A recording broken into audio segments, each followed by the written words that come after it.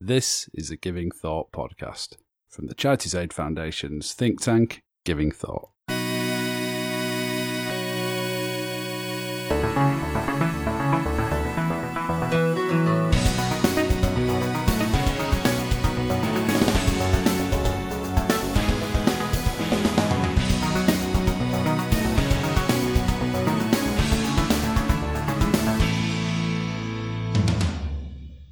Hello, you're listening to the Giving Thought podcast. This is the podcast from CAF's think tank, Giving Thought, in which we look at big issues and themes relating to philanthropy and the work of civil society. I'm your host, as ever, Rod Davis. This is episode 36, and this week we are looking at philanthropy, risk and innovation. Before we start, I should just note an anniversary of sorts, which is that we are on episode 36, and as such, we've now had as many episodes of the podcast as I have spent years on this planet, which is a totally pointless thing to note, but I was quite excited when I just realised that, so I thought I'd share with everyone. Anyway, on with the podcast. So, the issue of innovation and risk, which I'm going to tie together for now because I think they're it's difficult to separate them out really, is hugely important to philanthropy. And the reason being, I think it's one of the sort of key ways in which philanthropy and its role within society is often justified to make a case that it is somehow more innovative or more tolerant of risk, certainly than the state or the public sector. To give you an example of what I mean by this, I'm just going to start by reading a quote from William Beveridge's 1948 book, Voluntary Action, which I'm sure you've all got open in front of you anyway. But it's a very interesting book if you haven't read it. So Beveridge, as many people will know, was essentially the kind of chief architect of the welfare state in the UK. And through the reports that he wrote in the late 30s and early 40s, kind of established the groundwork for the National Health Service and other elements of the welfare state, and he's primarily known for that. But what fewer people know is that he was also a sort of huge proponent of the value of voluntary action, and was increasingly concerned, really, that the way in which his views on state provision had been interpreted meant that it was put forward as if he thought there was no place left for philanthropy or voluntary provision, which very much wasn't the case. So, as such, he published this additional volume called Voluntary Action, which sort of outlines his arguments for why he thinks philanthropy and voluntary action still has an important role to play in a welfare state. And I'll just read this quote. So he says, "Time after time, philanthropy is seen breaking in on official routine, unveiling evils, finding fresh channels for service, getting things done that would not be done for pay. In the face of enormous changes, philanthropy has shown its strength of being able perpetually to take new forms. The capacity of voluntary action, inspired by philanthropy to do new things, is beyond question. Voluntary action is needed to do things which the state should not do, in the giving of advice or in the organising the use of leisure. It is needed to do things which the state is most unlikely to do. It is needed to pioneer ahead of the state and make experiments. It is needed to get services rendered which cannot be got by paying for them." So this is a really good version of the argument, I think, that essentially the value of philanthropy largely consists in the fact that it is more innovative and able to kind of fill in gaps in state provision, augment them, move things forward by demonstrating new ways of doing things. And I want to pick up on each of these various kind of interpretations of innovation during the podcast. But first, I just want to focus in on the question of risk, because I think immediately, the question of, why is it that philanthropy is argued to be more innovative? Well, one of the reasons that's often put forward when you start to press people is that it's more able to tolerate risk. And what does that mean? Well, risk comes in lots of different forms. And I think, at least some of the ones that are relevant here are financial risk, political risk, outcomes risk, or reputational risk. In terms of financial risk, obviously, traditional philanthropy in the form of donations with no expectation of return is about the highest form of financial risk you can take, because you literally aren't going to get that money back.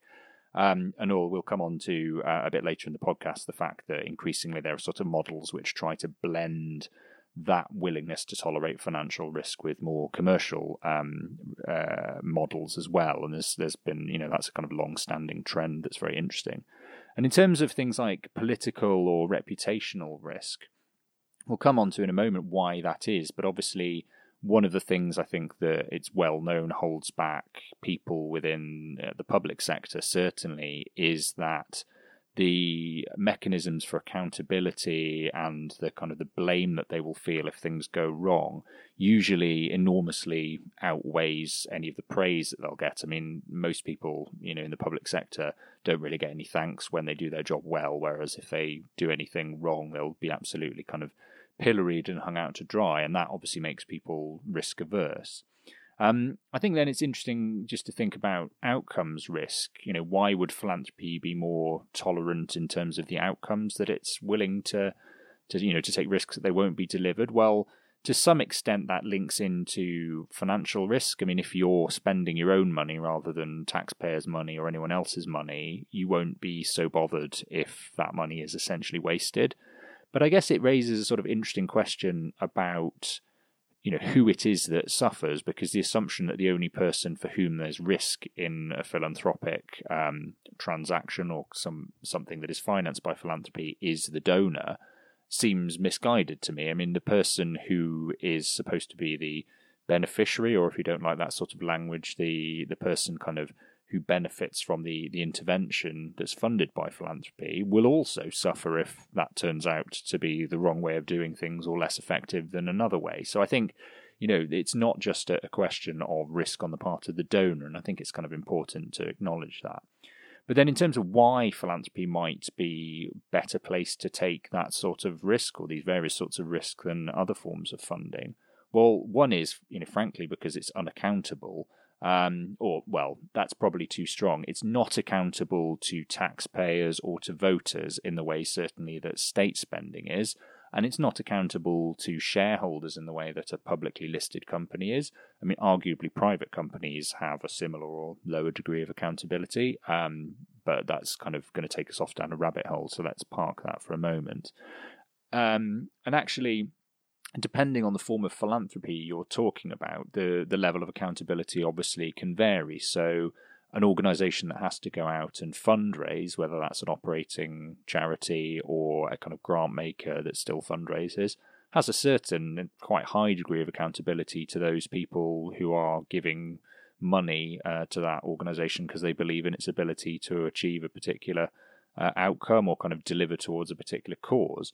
Whereas if you are an individual philanthropist or you're an endowed organisation, perhaps you have less accountability because there is nobody directly who can lay a claim on that money beyond you or the organisation for which you work.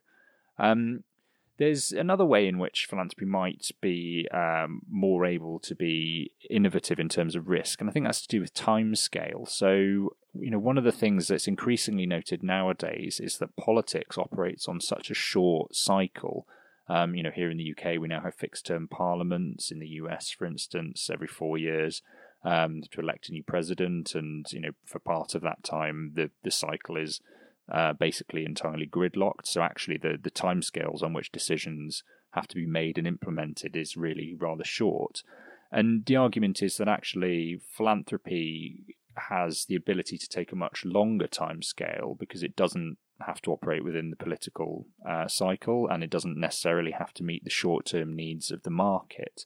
And that can be a huge benefit in terms of trying out things that are riskier because the benefits perhaps won't be felt for that much longer. So actually that kind of ability to be patient in terms of the application of capital or in terms of the kind of expectation of delivery of outcomes can be potentially, I think, a real benefit when it comes to being innovative.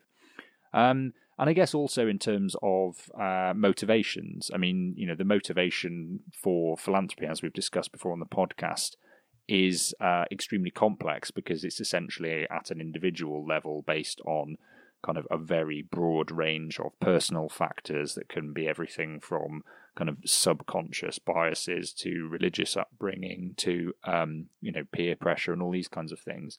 And actually that doesn't necessarily mean that it will be more innovative. Again, as we will see a bit later on, some philanthropy has been criticised for precisely the opposite reason. But in the right circumstances, with the right blend of motivations, I think it can make it possible that philanthropic approaches to a problem can be that much more innovative. So, coming back onto what it might mean for philanthropy actually to be innovative. Well, I guess the first thing to think of, going back to Beveridge's quote, is assume that we know what cause we're talking about. Can we argue that a philanthropically funded approach or a voluntary approach it can find sort of new ways of addressing that cause to deliver better outcomes? And so I think, to take an example here again, the historian Betsy Rogers, who wrote a book called Cloak of Charity, made a claim in that, which I think is a good sort of summation of this view, which is voluntary societies can venture an experiment where a government department will only prevaricate and elude.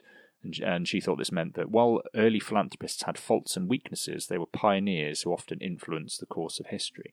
So this is basically the argument that actually philanthropy it can fund things in a way that is hugely innovative because it can kind of take that risk and therefore experiment and find new ways of doing things.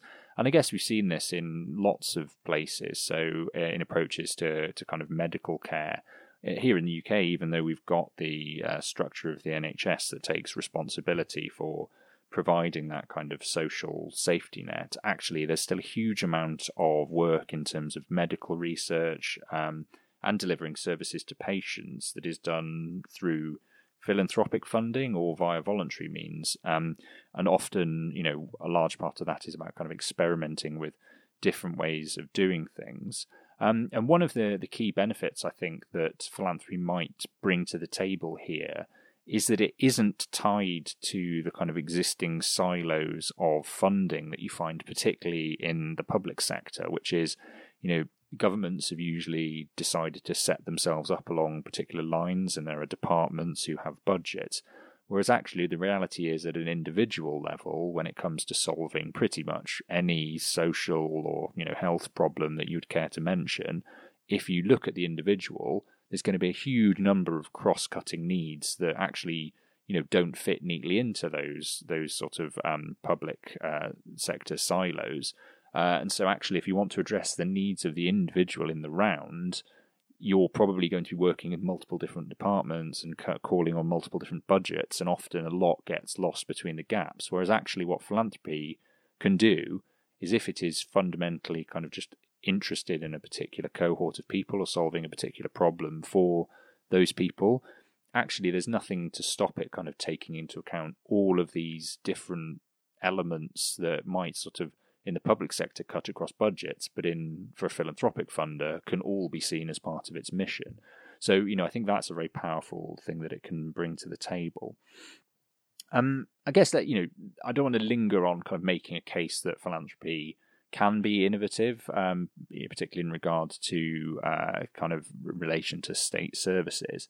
Let's assume for a moment that we sort of broadly buy that argument. There are a couple of questions that I want to focus on. Well, firstly, I guess, is what is the purpose of the innovation in this case? If what we're talking about is kind of taking a cause that we already acknowledge is something that is, of public concern or public value, and kind of finding new ways of delivering it.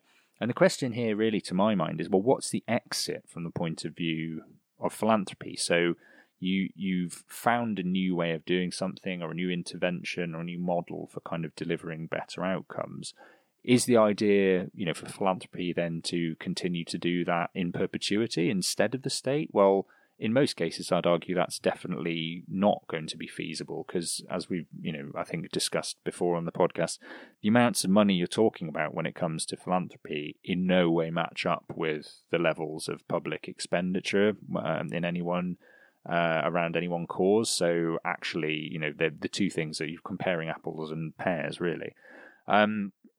I think I meant to say apples and oranges there, because apples and pears is just Cockney rhyming slang for stairs, but I knew what I meant. But anyway, so you're comparing two different things there. So actually, I don't think it's about sort of philanthropy showing that it can do it better and then being left to get on with it. Usually, the idea has been to demonstrate a new approach to something and then scale it up in some way. Now, either that is through philanthropic approaches themselves being scaled up, which immediately raises all sorts of challenges about how you fund that, how you kind of take things from one area and replicate them elsewhere, or what model you use to do that, or probably more historically, what it's been about is convincing the government or the state that this approach is better, and then getting them to adopt that. And that's certainly a pattern that has been seen in, everything from education to healthcare and pretty much any area of public service, certainly in the UK. So, I think that's kind of a question to keep in mind, is sort of what's the exit in terms of innovation. And then another question that I just want to throw into the mix to finish this first segment is whether philanthropy sort of genuinely still in this day and age has any kind of unique claim on being innovative. Because I think sometimes it's sort of easy to say that philanthropy is innovative. And we've kind of assumed for this section that we buy that argument broadly.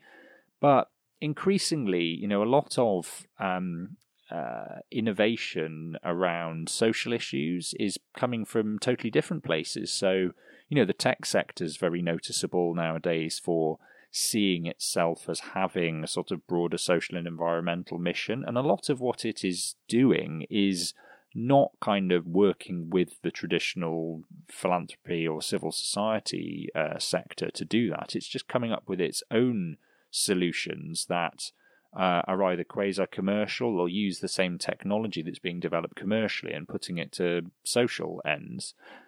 Similarly, I don't think that we should too lazily sort of assume that the public sector is incapable of innovation, and that actually, the private sector or the philanthropic sector is much better and has to move ahead of it. There's nothing really inherently to stop the public sector being innovative. Yes, there are kind of structural problems, some of which we've highlighted about kind of siloed funding and kind of risk culture and everything. But, there are also interesting counter-arguments to be made. One that I think is relevant is the work of Mariana Mazzucato, who's an economist. And one book she wrote a couple of years ago was called The Entrepreneurial State. And this focuses on the relationship between state funding and sort of tech innovation. But her point is actually, when you look at most big tech innovations for the last 30 years and more, actually none of them would have got off the ground if it hadn't been for sort of huge state funding and subsidy for the early stages of R&D. So actually, the idea that kind of the state sits there waiting around for somebody else to innovate, or kind of just needlessly presses on with things that it knows don't work is just not quite right. So actually, I think the question of the role of philanthropy in terms of innovating state provision, we need to think about in a much more nuanced fashion. Okay, well, that brings that section to a close. I think in the next section, what I want to go on is just think about the way in which philanthropy itself has been innovated over time, and kind of a couple examples of that. So stay tuned for that.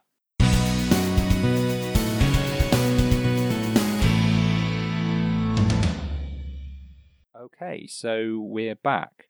Ran pretty long in that first section, so I'll try and keep this one nice and tight. In this one, I just want to think about the way in which innovation has kind of been applied to philanthropy itself, and the act of kind of supporting causes and giving to causes, and the way in which civil society and philanthropic organisations operate. So I think, it's vital that civil society and philanthropy do keep evolving to try and reflect the changing nature of needs outside, and the changing nature of markets and the impact of technology and all these sorts of things. And this goes back to the very early days of what we could feasibly call modern philanthropy. So I think, it's worth flagging up that things that we now take for granted were actually at the time hugely innovative. So the very idea of a charity or a kind of non-profit organization was a huge innovation. So traditionally, the model of charitable giving or philanthropy was essentially based around kind of person-to-person transfers of money. Historically, that was kind of religiously motivated almsgiving, certainly in the UK, kind of in medieval times when Catholicism was the main religion. And then, as I think we discussed in last week's episode on religion, actually the shift towards Protestantism started to kind of the ball rolling towards a more secular interpretation of philanthropy. And, that had a huge impact on the kind of the way in which philanthropy developed. But one of the things that really kind of had an impact beyond that was the Industrial Revolution and the change from a largely kind of agrarian agricultural economy in the UK to a more industrialized economy. And what that meant for philanthropy was, as people and communities moved into cities, the nature of poverty sort of fundamentally changed. And the sort of scale of the problems that were being faced, as people started to live in slum accommodation and the kind of the nature of the health problems that were seen, the old methods of philanthropy that were based on kind of an individual, a well-meaning individual, personally getting to grips with the problem and knowing who all the individuals who were kind of in need were and making decisions about how to give to them, didn't really apply any longer. And there's lots of kind of interesting historical sources about how overwhelmed a lot of philanthropists felt within these urban environments. And so what they started to do was to think about whether they could come together in some way to try and kind of share the burden of determining how best to approach addressing social problems and how best to kind of distribute money to try and address those problems. And at the same time, so this is kind of in the early 1700s largely, and the development of this of the charitable organisation is largely seen over the 18th century. In the commercial sphere, they were inventing the joint stock corporation, which is the kind of the earliest form of what we would now think of as a kind of the company structure. So there, people were coming together to sort of pool stock and assets in order to kind of work together, and so creating the company structure. Well, the idea of associational philanthropy came around in the same way. So people kind of got together and created a structure and increasingly started to appoint professionals to kind of manage that structure, both financially and in terms of, the understanding of social issues. And the kind of the charitable organisation was born, and that was a massive innovation that has kind of shaped non-profit world and approaches to philanthropy ever since.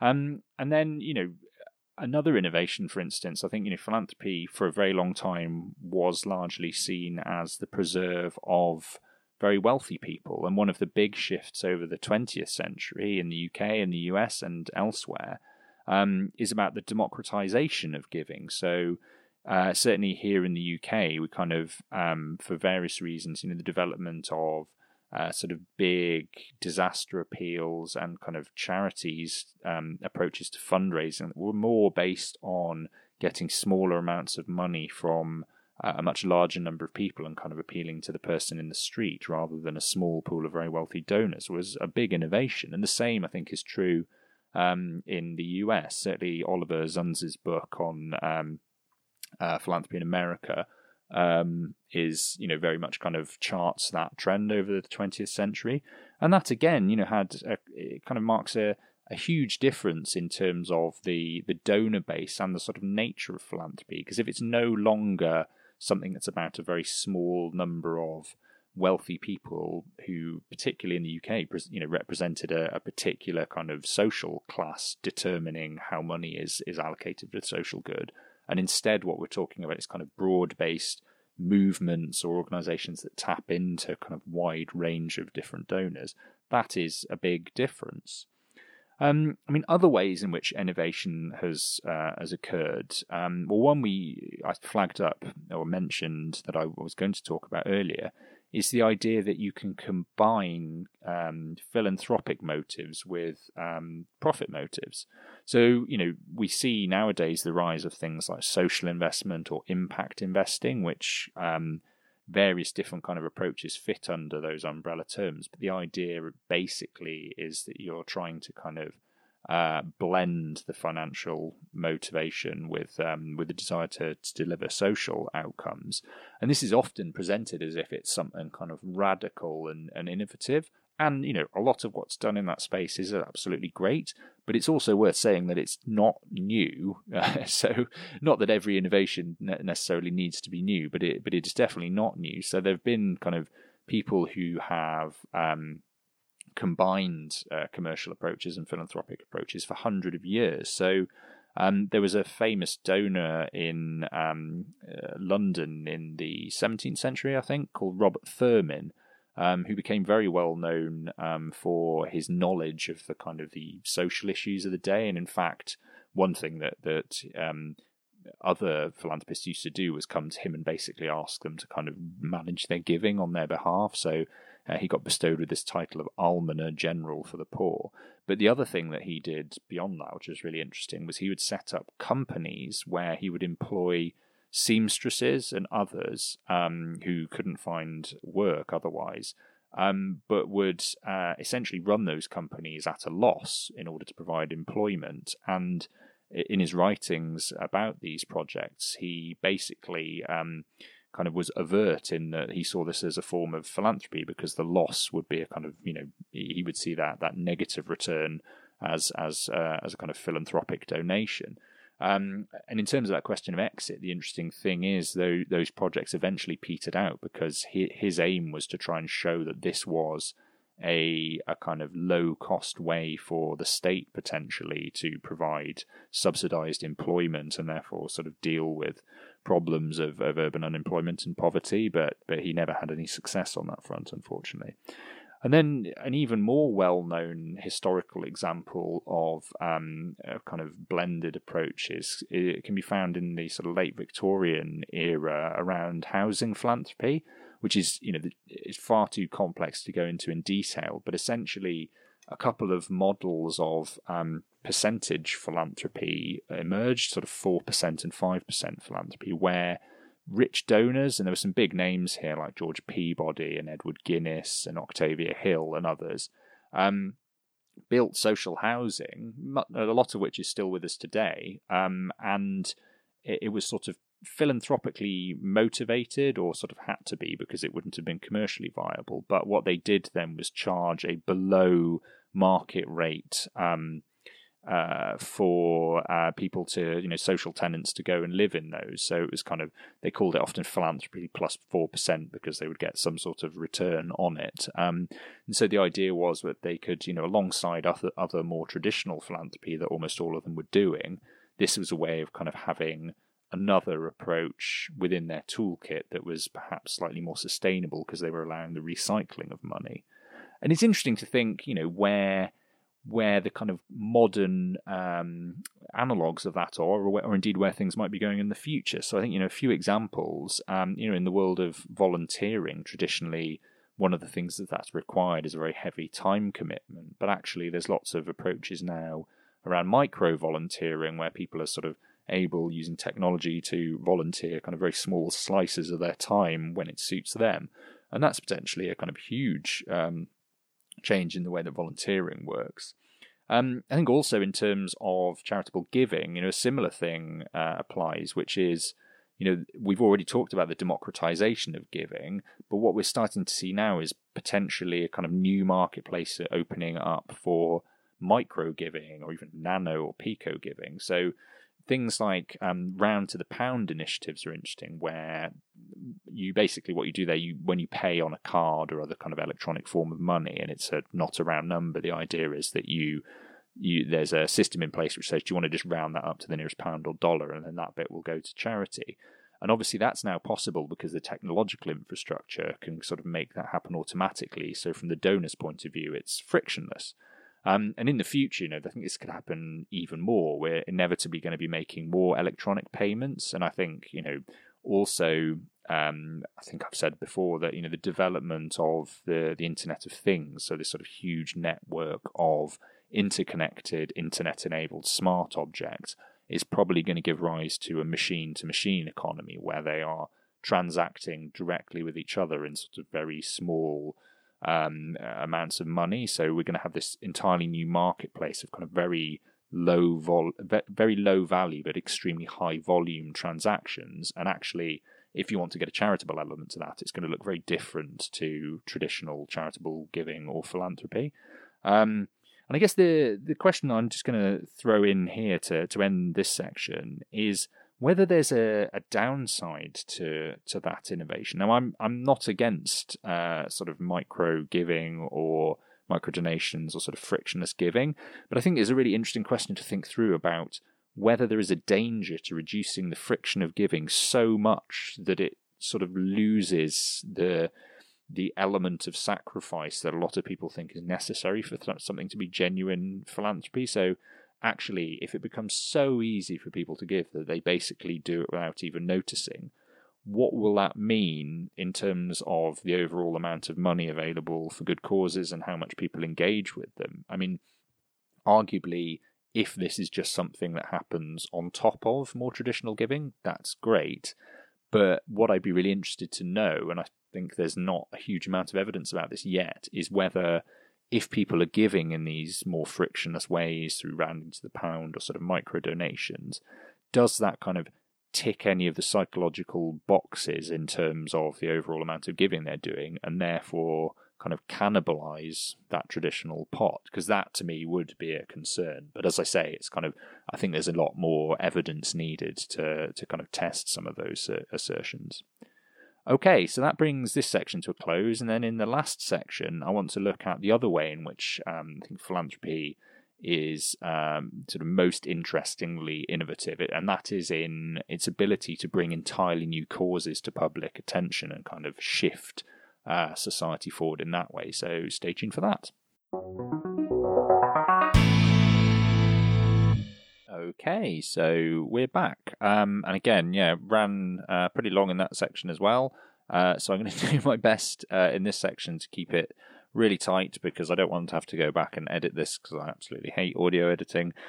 So let's try and keep this nice and sharp. So in this section, what I want to do is just talk about the way in which I think philanthropy is innovative in terms of the role it plays in changing public perception about issues or bringing issues to light in the first place. So this essentially goes back to something, I've kind of said, I think, many times on the podcast and elsewhere about the value that there is in the campaigning role of philanthropy and civil society, not just the role it plays in terms of direct service delivery. And I think that kind of cycle when it comes to social problems of things moving from total lack of public awareness to something being on the margin, to something that kind of where a groundswell of public support develops, to something that becomes a kind of mainstream issue for political concern, to one where it actually comes up for legislation and eventual kind of true social change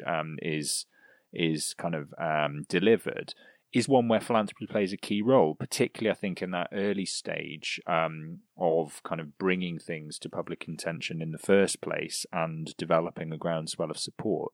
I just think there's a really good quote here from a charity reformer called Thomas Hare, who gave a speech to the Social Science Congress in 1869 on these grounds, talking about the importance of philanthropy. And he said, "I regard endowments as an important element in the experimental branches of political and social science. No doubt the nation at large may take on itself the cost of such tentative efforts, but this involves taxation, and the assent of the majority to increase taxes could not be justly demanded by philanthropists or projectors, and certainly would not be obtained until their speculations had taken such a hold upon the public mind as no longer to require an exceptional support or propagation. The most important steps in human progress may be opposed to the prejudices, not only of the multitude, but even of the learned and leaders of thought in a particular epoch." And I think that's a really good way of framing it, because that's sort of the point, isn't it? Is that, philanthropy, when it plays this campaigning role, that's what it has done. Time and time again, it has kind of taken issues that weren't on the radar of the general public, or people kind of had very negative views on, has kind of over time changed views on those, that's resulted in real sort of meaningful change. And it's obvious to think of examples, in the UK and beyond, where this has resulted in kind of changes that have really shaped the society that we live in today. So the eventual abolition of slavery, for instance, the extension of the vote to the working class, universal suffrage for women, the ending of child labour, the development of gay, lesbian, bisexual rights, the eventual introduction of a smoking ban here on public health grounds, the kind of the Clean Air Act, which did away with air pollution in cities. All of these, they weren't solely driven by philanthropy or civil society, but there was a huge element of philanthropic involvement, certainly in those early stages of making these causes that developed a sufficient groundswell of support that eventually legislative or kind of social change was effected. And so, the point to be made there, I think, as I've made many times before, is just to acknowledge that campaigning role of philanthropy is absolutely vital if it is to be innovative, and that it must be protected at all costs, because I think that ability of charities and other non-profits to kind of campaign on issues and to speak truth to power and to raise awareness is an absolutely vital part of the role that they play within any healthy democracy, alongside an independent judiciary and a free press, and it really does need to be preserved. I guess the interesting question that I want to ask, and try and keep this section reasonably brief, is what that looks like when you don't have the benefit of hindsight. So it's very easy to look back at things like, the abolition of slavery, or the ending of child labour, because, those arguments were won, and we now live in, in a country, in a world, well, sadly not all around the world, where all of those things, are no longer problematic. But actually, history is written by the victors, in many ways, and it's sort of easy to take a Whiggish view, which is, assuming that this was the only way things could have ended up. But actually, if we're standing in the here and now and thinking about, well, what are the problems that philanthropy is addressing now that perhaps are not kind of publicly accepted, and where is philanthropy playing that difficult role of sort of bringing things to public attention against, the wider will of people? Well, I think actually it's sort of quite often those are reasonably controversial. So, I mean, one example that I would flag up is around the way in which a lot of Silicon Valley philanthropists approach their philanthropy. So there's an interesting thread within Silicon Valley of people who are major philanthropists, or at least kind of profess an interest in philanthropic sort of activities, but a lot of what they're also interested in is sort of longer term future threats and existential threats to a lot of people look a bit like science fiction, or kind of a bit frivolous. So people like Larry Page, the Google founder, or Elon Musk, or Yuri Milner have put enormous amounts of money into developing space travel. Now, arguably, that could be sort of one of the most philanthropic things that's ever been done if it eventually results in feasible, low-cost, mass, space travel for the human race, and thereby solve some of our problems with, what we're doing to our own planet. Although I'm not sure the answer to that personally is for us to run off and ruin another one, but that's a topic for a totally different podcast. But the other, the flip side of that is equally there are a lot of people who criticise that sort of philanthropy or those sorts of interests on the grounds that, well, there's a lot of people suffering around the world right now that could benefit from the help of some of these multi-billionaires through their philanthropy, and actually that philanthropy would be better placed addressing some of those problems in the here and now. And, to me, that's a sort of a difficult question. Because, we've sort of been making a case that actually philanthropy should be about innovation and pushing things forward, but where the balance is between what is perceived as self-indulgence and what is actually kind of visionary, innovative philanthropy that's going against the grain is very difficult to call, I think, when you're standing in the middle of it and you don't have the benefit of historical perspective.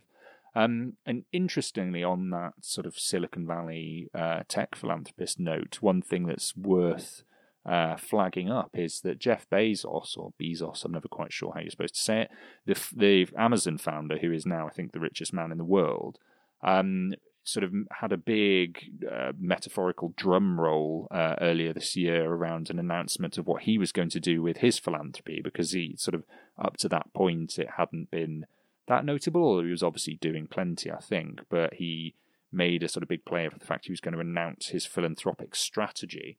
And first of all, he went and kind of crowdsourced or tried to engage people democratically via Twitter to get ideas for what he should do with it. Which again, in some ways, is very positive, given that philanthropy is criticised for being, anti-democratic often. But he got sort of pilloried for that, and people said that, well, he should really know what he's going to do with that money. So why was he asking people on Twitter? But then when the announcement came out, he also got quite a bit of criticism in various quarters for the fact that he was choosing to focus largely on homelessness and other kind of quite traditional social problems, and put in quite large amounts of money, although arguably in relation to his overall fortune, not as large as they could be, amounts of money to work.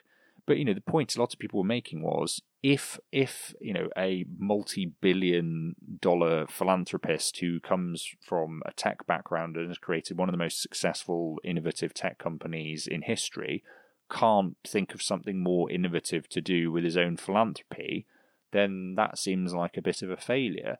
But then going to this question that we're raising of where the balance is between self-indulgence and innovation, well, it seems like you're kind of damned if you do and damned if you don't a little bit if you're a philanthropist, because if you do something too innovative, people think it's frivolous or self-indulgent, and if you do something that's already accepted by the mainstream, it's seen as conventional or lacking in ambition. And interestingly, that again, as I'm sure you won't be surprised to hear if you're somebody who listens to this podcast, is a sort of historical charge that's been levelled at philanthropy as well. So it's interesting to note that in the Victorian era in the UK often gets held up as the kind of peak of UK philanthropy. But actually, there was quite a lot of dissatisfaction amongst commentators at the time that although the amounts of philanthropy were large, what was being done with it was actually kind of quite lacking in ambition or imagination. So there was an article in the Times that said it was inclined to credit American testators, so people who left money in a bequest, with greater liberality and more interesting ideas than their British counterparts. The bulk of British bequests, the editor insisted, came from childless persons with no family responsibilities and went for pretty conventional objects. So, I think the charge against philanthropy that it is kind of lacking in ambition or is kind of unimaginative is a particularly damaging one. And this is something I think that philanthropy probably needs to guard against with a view to the future.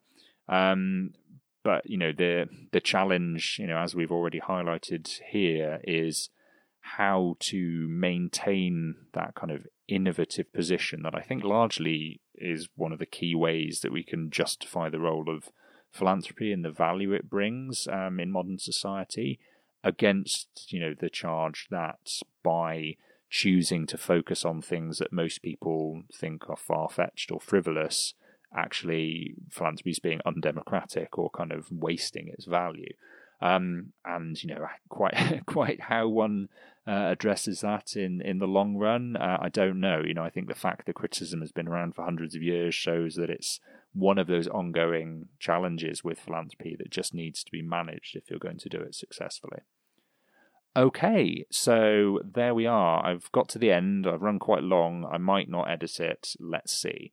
Anyway, it just remains to be said, if you've been interested in the stuff I've been saying here, I'll put some links up in the show notes to various bits and pieces that I've mentioned. If you're more widely interested in my thoughts on philanthropy and all those sorts of things, check out the Giving Thought pages at the CAF website. Follow me on Twitter at Rodri_H_Davis. Obviously, subscribe to this podcast. Go back and check out all 35 previous episodes that we've got there now. Like, subscribe, share with all your friends, and other than that, I'll see you next time. Okay, bye!